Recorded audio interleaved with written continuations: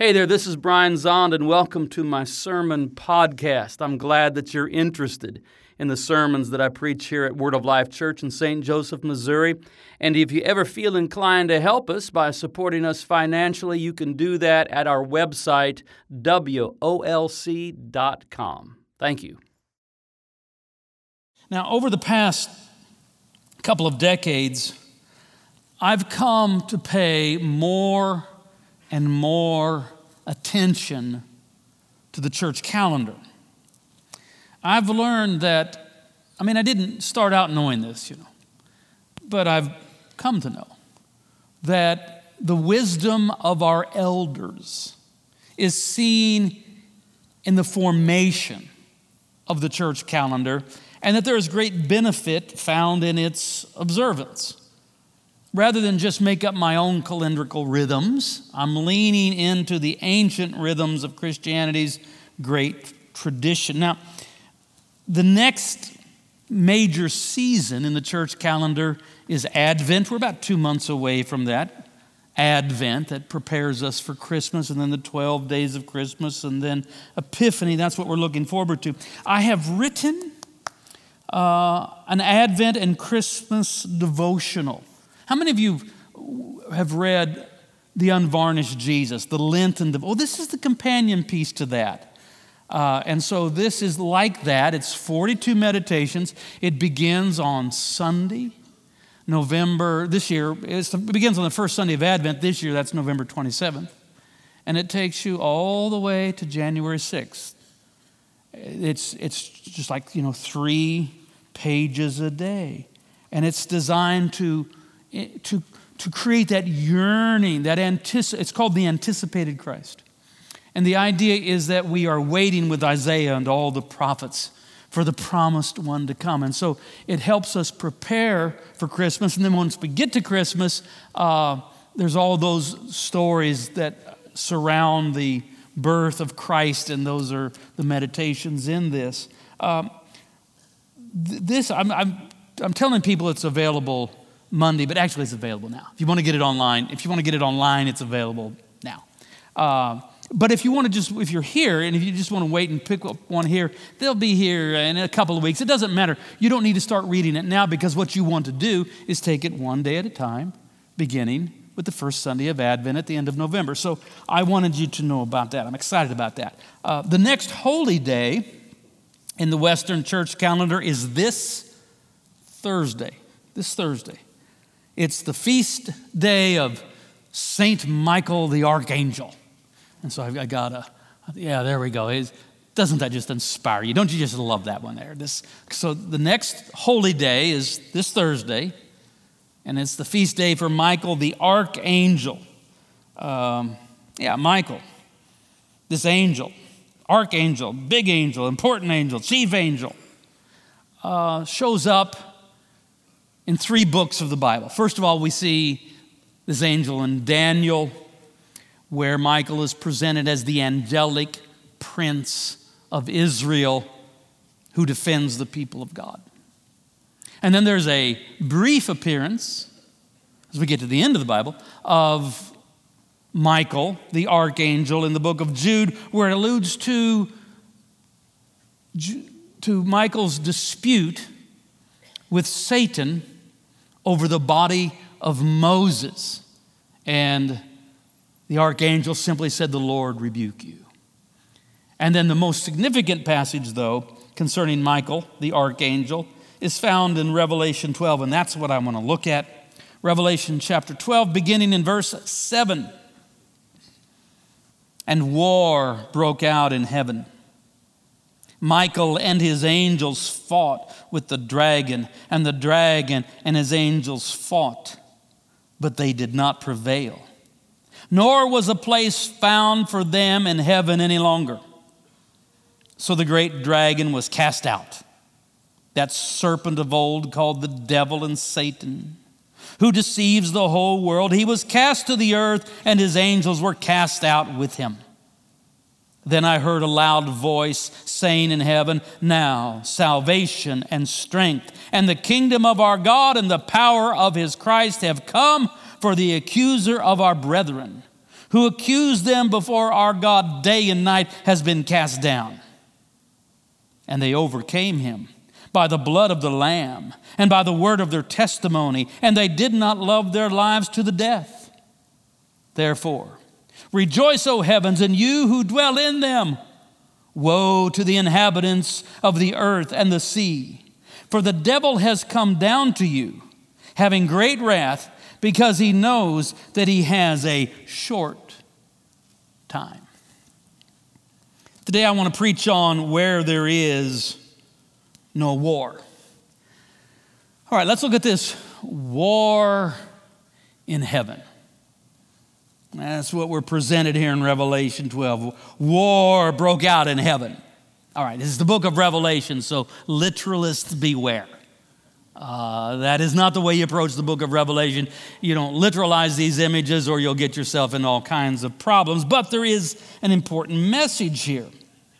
With the resurrection and ascension of Jesus Christ, I didn't read that. That's referred to a couple of verses earlier in verse 5.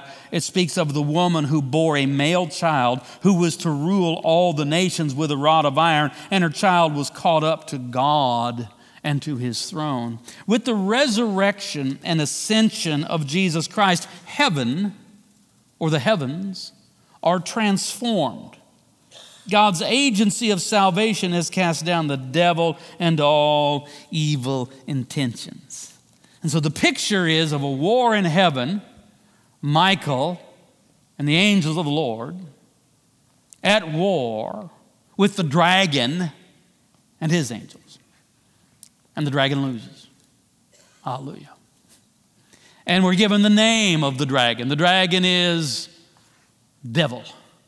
Diabolos, Greek, meaning accuser. Satan, Hebrew, Satan, meaning accuser. And then we're told this is the one that accuses the brethren and accuses them before God day and night. This is the chief activity of the satanic, is that work of accusation, of blame, of incrimination, that sort of thing.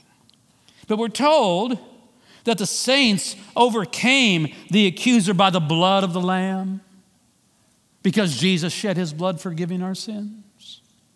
They overcame by the word of their testimony. Our great confession is Jesus is Lord. And they loved not their lives even to death. This is a reference to martyrdom. We've lost that concept.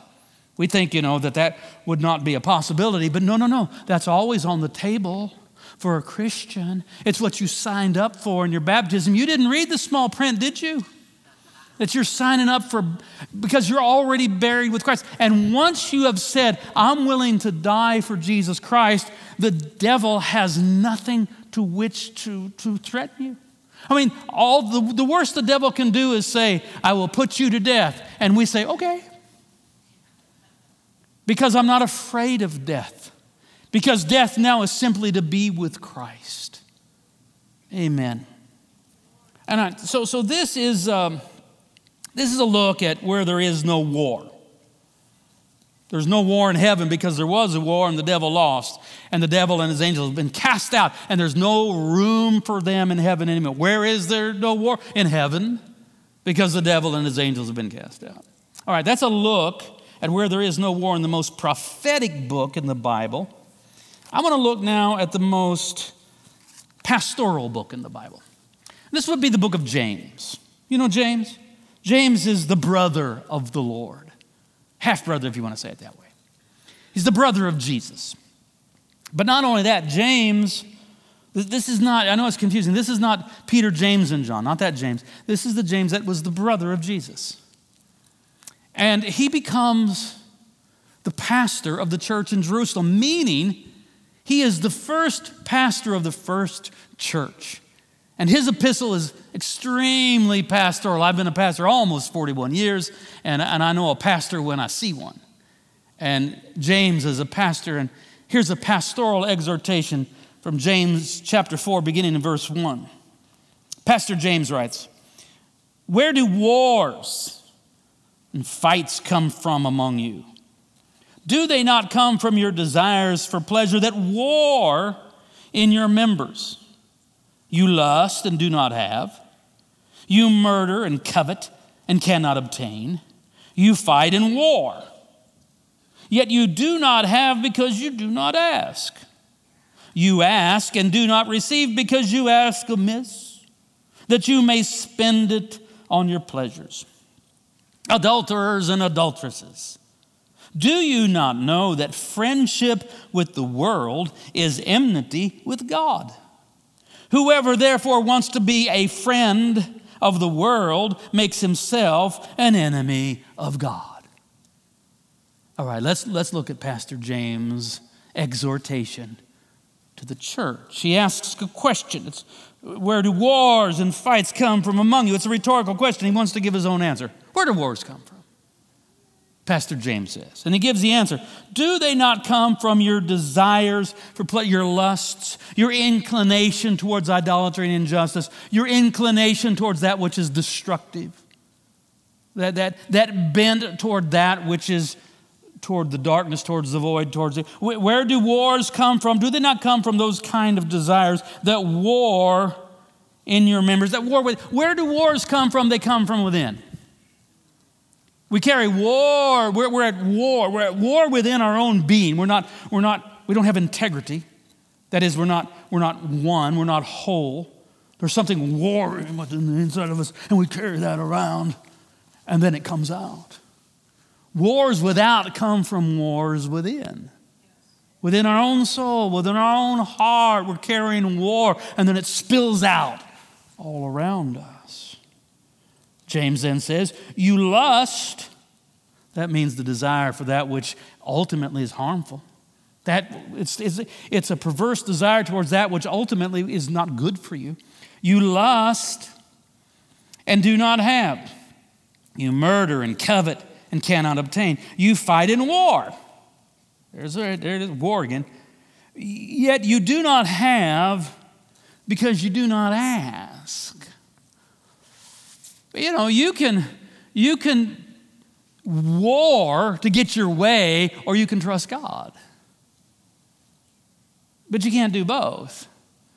You can war to have your way, or you can trust God. James earlier tells us every good gift and every perfect thing comes down from above, from the Father of lights, with whom there is no shadow of turning.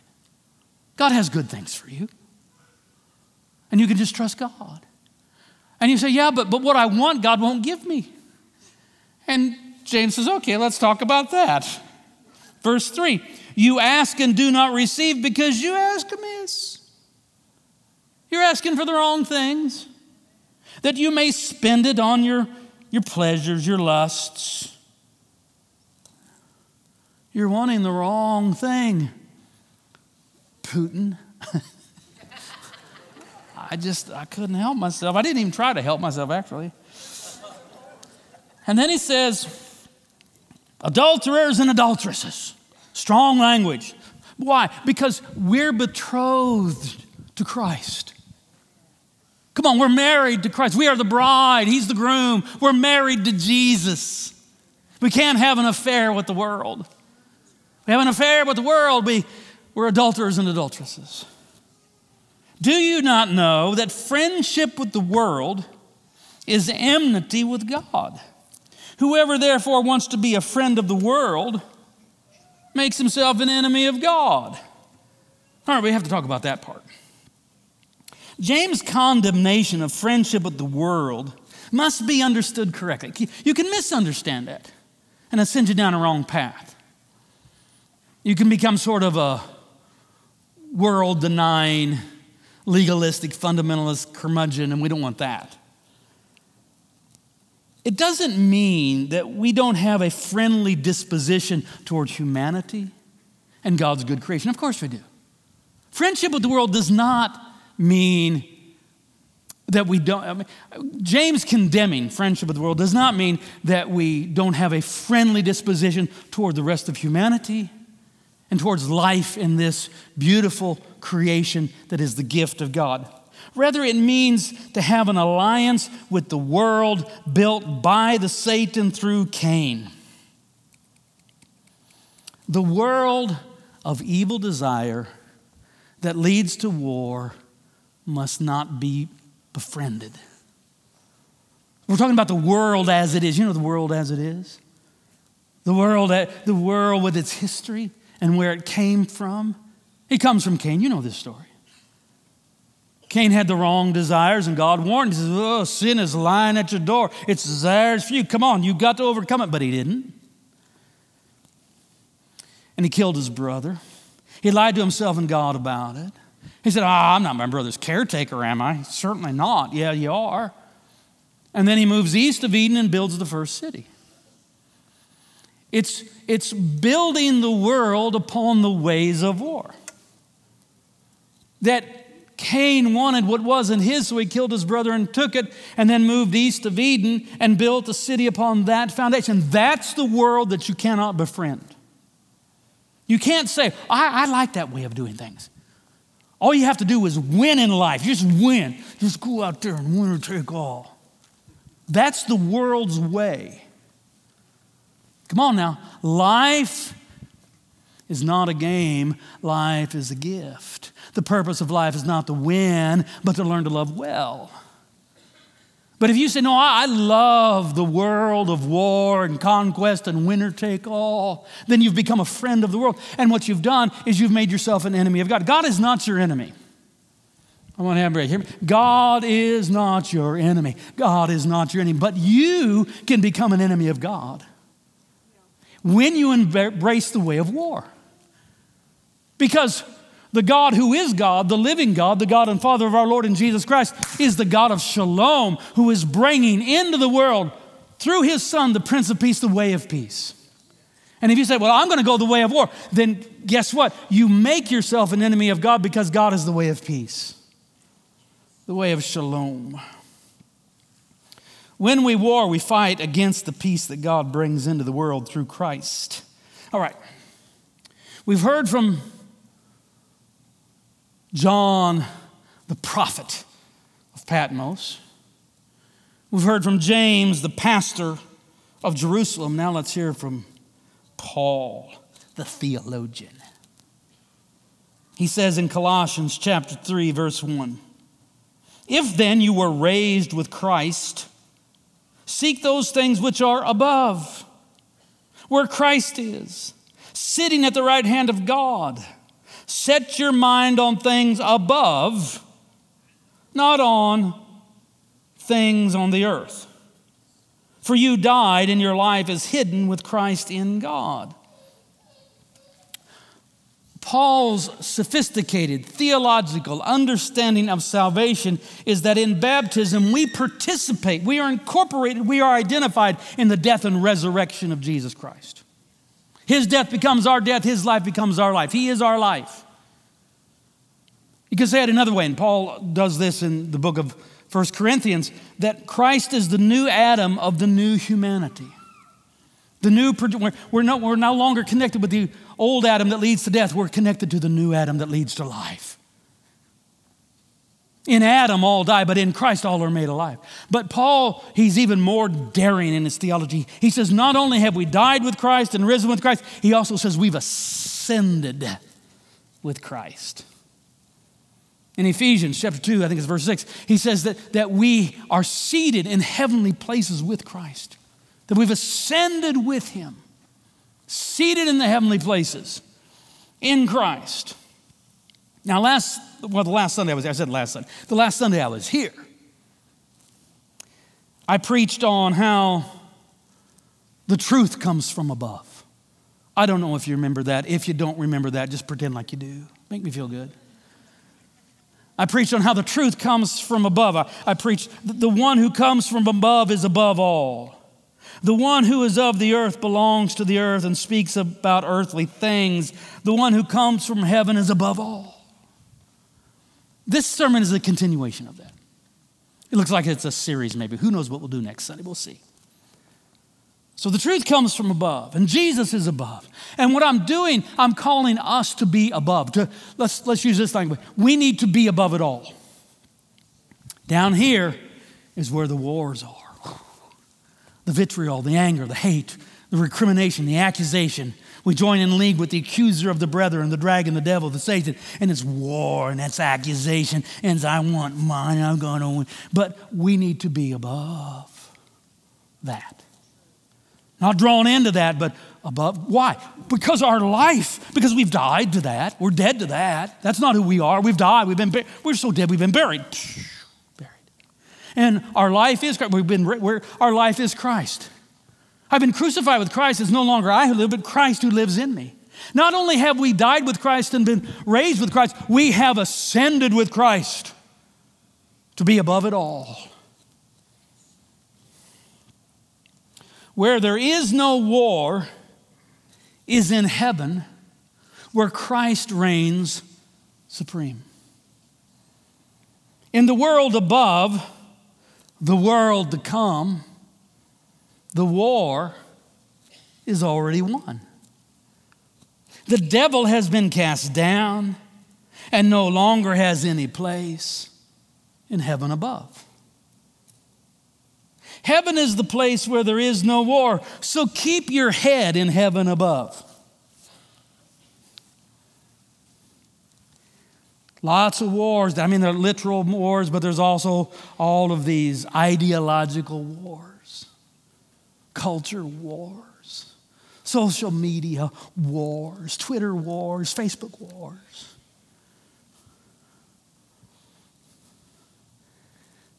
That's if you stay down below. If you stay down here, that's what you have. That's where you live. That's what it's going to be.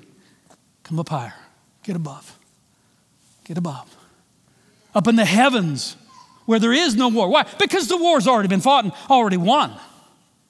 Christ is seated at the right hand of the Father. The devil and his angels have been cast out. There's no room for them. They're gone. Come up above. Don't be afraid to embrace the dominant dualities of the New Testament. Dualities like above and below, heaven and earth, light and darkness, spirit, flesh. These kind of dualities are prolific throughout the New Testament.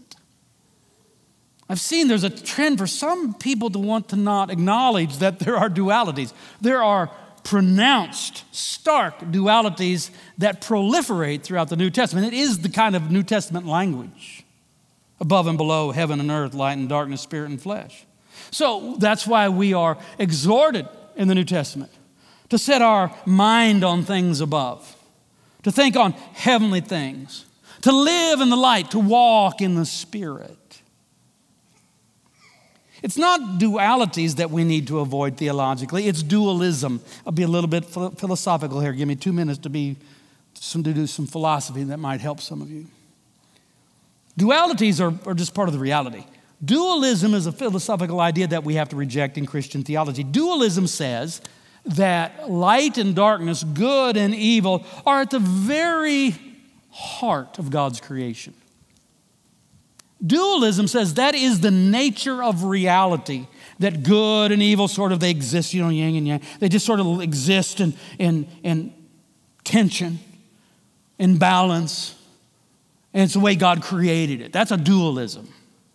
And it's untrue in Christian theology. All that God has created has been created entirely good. That's Genesis 1, right? That's the whole point of it. See, Genesis 1, really the point is that in the ancient Near East, all creation myths were based in dualism. That creation comes from this struggle of good and evil, and out of that comes material matter and creation, and that we are now just stuck with the situation where there will always be good and evil. The revelation of Genesis is the opposite of that. Day 1, everything's good. 2, good. 3, good. 4, good. 5, good. 6 is very good. And God rested from all of his works. So in Genesis, we learn that creation comes to be through goodness, entirely through goodness. So Christian theology rejects ontological dualism, but with the temporary damage. See, let's just understand this, that evil, we have to account for evil for just a moment here. I've said this a lot lately, but I want it to really sink in. Evil is only a privation, a tear, a hole in the fabric of cosmic goodness, of eternal goodness. So, a hole in a fabric of goodness, it's a real phenomenon, but it's not a real thing. You understand? A hole, by definition, is no thing. But it is a phenomenon. But it is one that we are promised will be mended. So, the cosmos was not created by God as a dualism, where there must exist both good and evil. No. But with the temporary damage that evil has wrought upon the fabric of goodness, there are temporary dualities. They're temporary.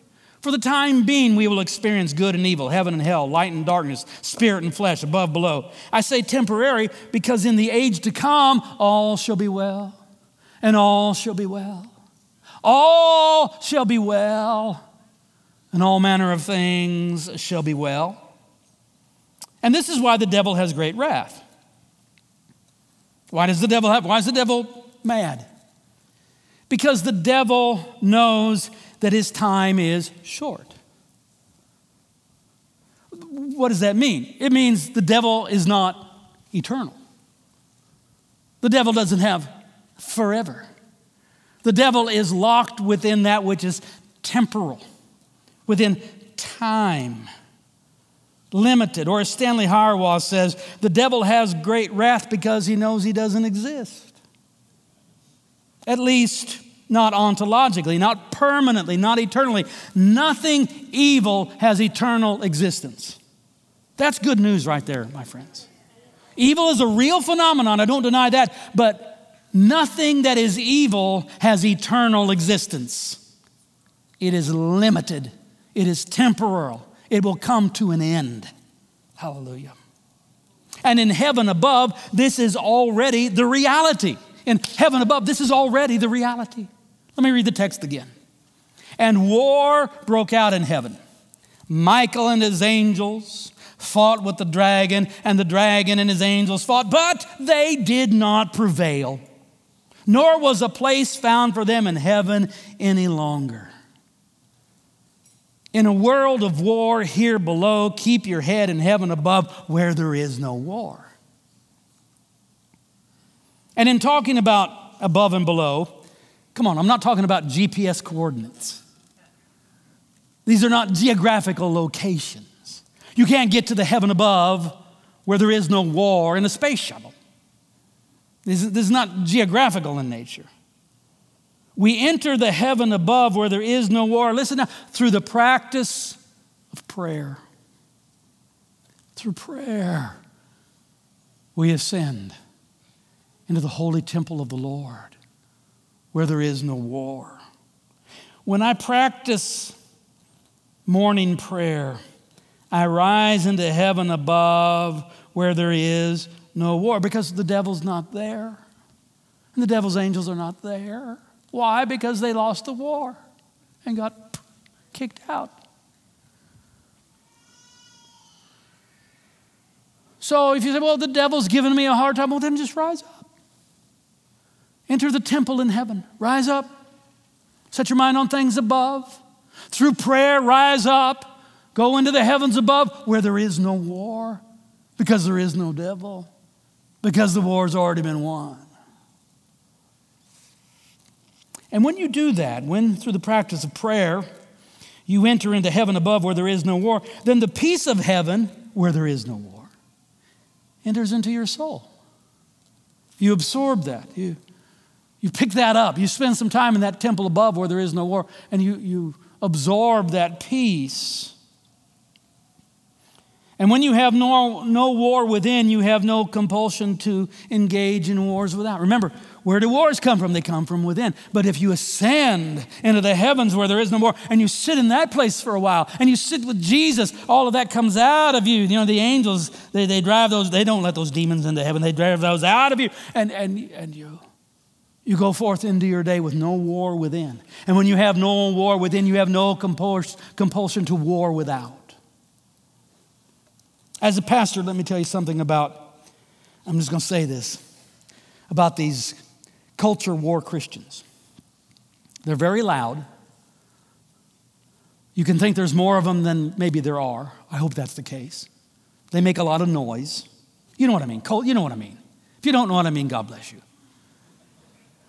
I will not rob you of your innocence. But these culture war Christians, I want to tell you something about them. They don't know how to pray. They don't. And if they do pray, it's with war in their hearts, and it doesn't help them at all. People who know how to enter a peaceful heaven in prayer manifest it with a peaceful heart. People who know how to enter a peaceful heaven in prayer manifest it with a peaceful heart. Blessed are the peacemakers, not the culture warriors. The peacemakers serve God. Culture warriors serve the devil. All right.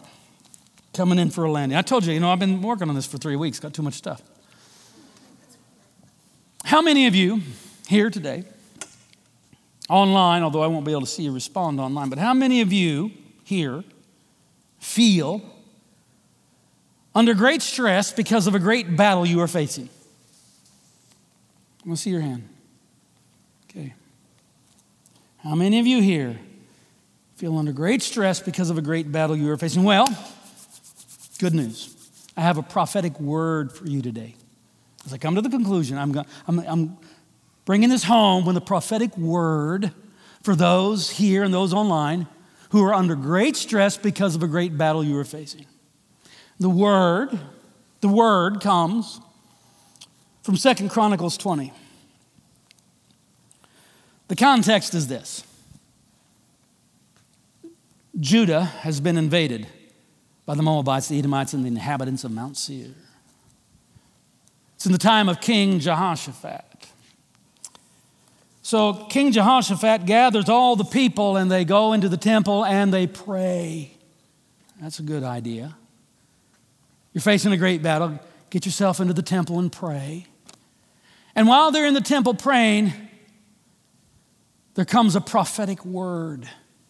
A prophet brings this message. And he said, listen, all of you of Judah, and you inhabitants of Jerusalem, and you, King Jehoshaphat, thus says the Lord to you, do not be afraid nor dismayed because of this great multitude. For the battle is not yours, but God's.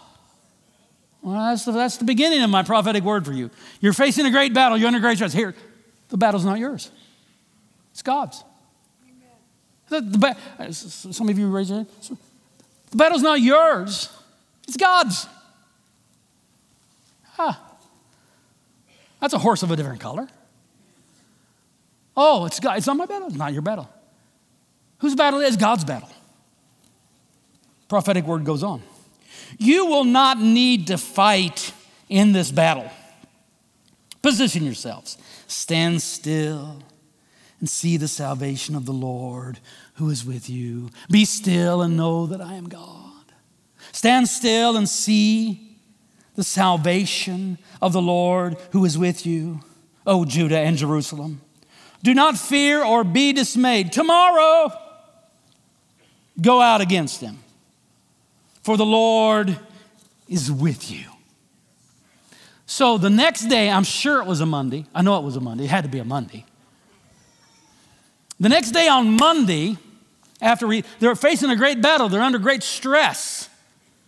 All these enemies are ganged up on them. They're feeling the pressure. They're feeling stressed. So they go to the place to pray, but then they get a prophetic word. Hey, the battle's not yours. The battle's God's. Just stand still and see the salvation of the Lord. Don't be dismayed. Don't be afraid. Just stand still and see the salvation of God. And so on Monday morning, they went forth to face the weak. There's a great battle out there, but they went forth with this song on their lips. Praise the Lord, for his mercy endures forever. They don't have to fight the battle.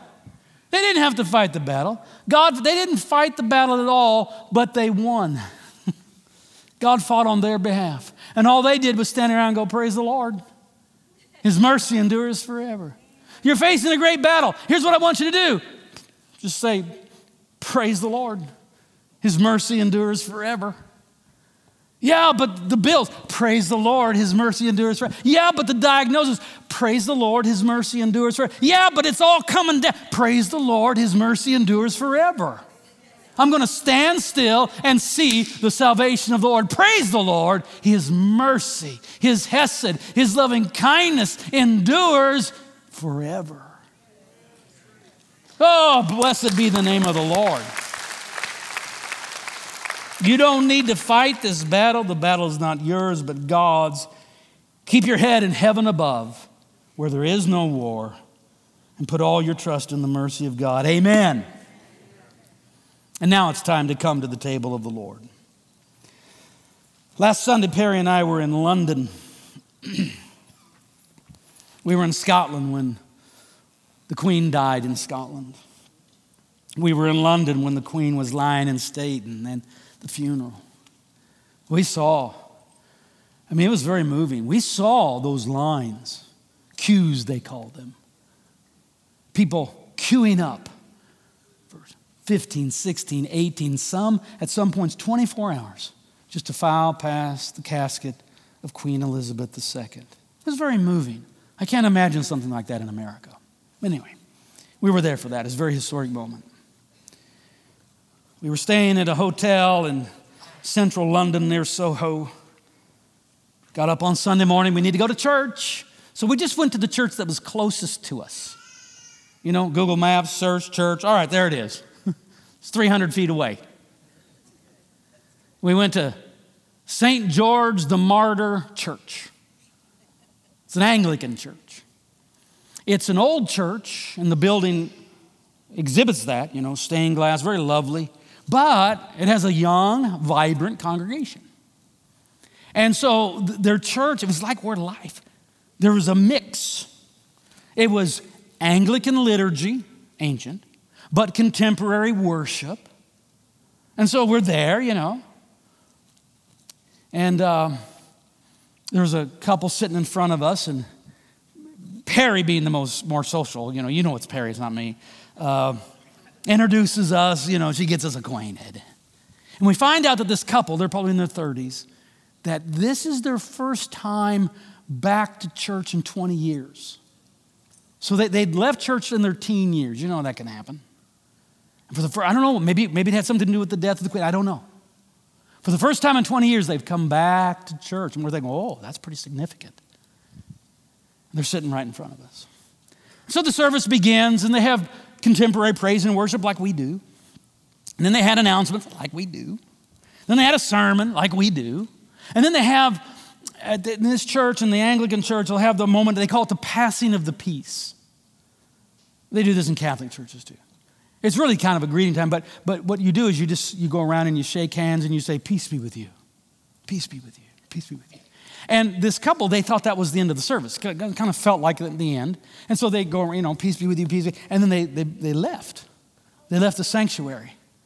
And Perry realized it's not over. So Perry, she's like a missionary. She went out and she, no. And she went out, she had to go, come back. It's not over. The best is yet to come. Brought them back in because there's one more thing. And what's the one more thing? Communion.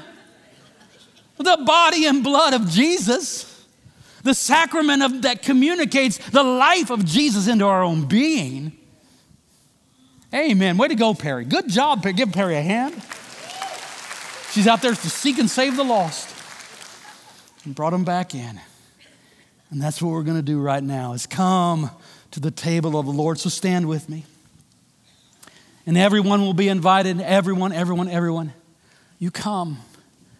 And you take the bread and you dip it in the cup and taste and see that the Lord is good. Amen. Let's prepare our hearts now by first confessing our Christian faith, and then we'll confess our sin and receive forgiveness and come to the table. I believe in God, the Father Almighty, creator of heaven and earth. I believe in Jesus Christ, His only Son, our Lord. He was conceived by the power of the Holy Spirit and born of the Virgin Mary. He suffered under Pontius Pilate, was crucified, died, and was buried. He descended to the dead. On the third day, He rose again. He ascended into heaven and is seated at the right hand of the Father. He will come again to judge the living and the dead.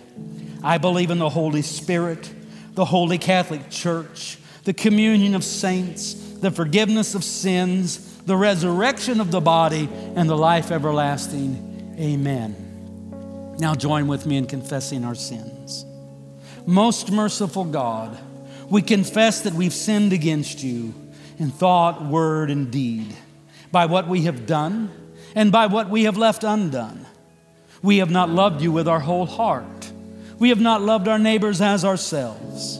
We are truly sorry, and we humbly repent. For the sake of your Son, Jesus Christ, have mercy on us and forgive us, that we may delight in your will and walk in your ways to the glory of your name. Amen. And God is gracious to all who confess their sins and in humility ask for mercy. In the name of Jesus Christ, your sins are forgiven.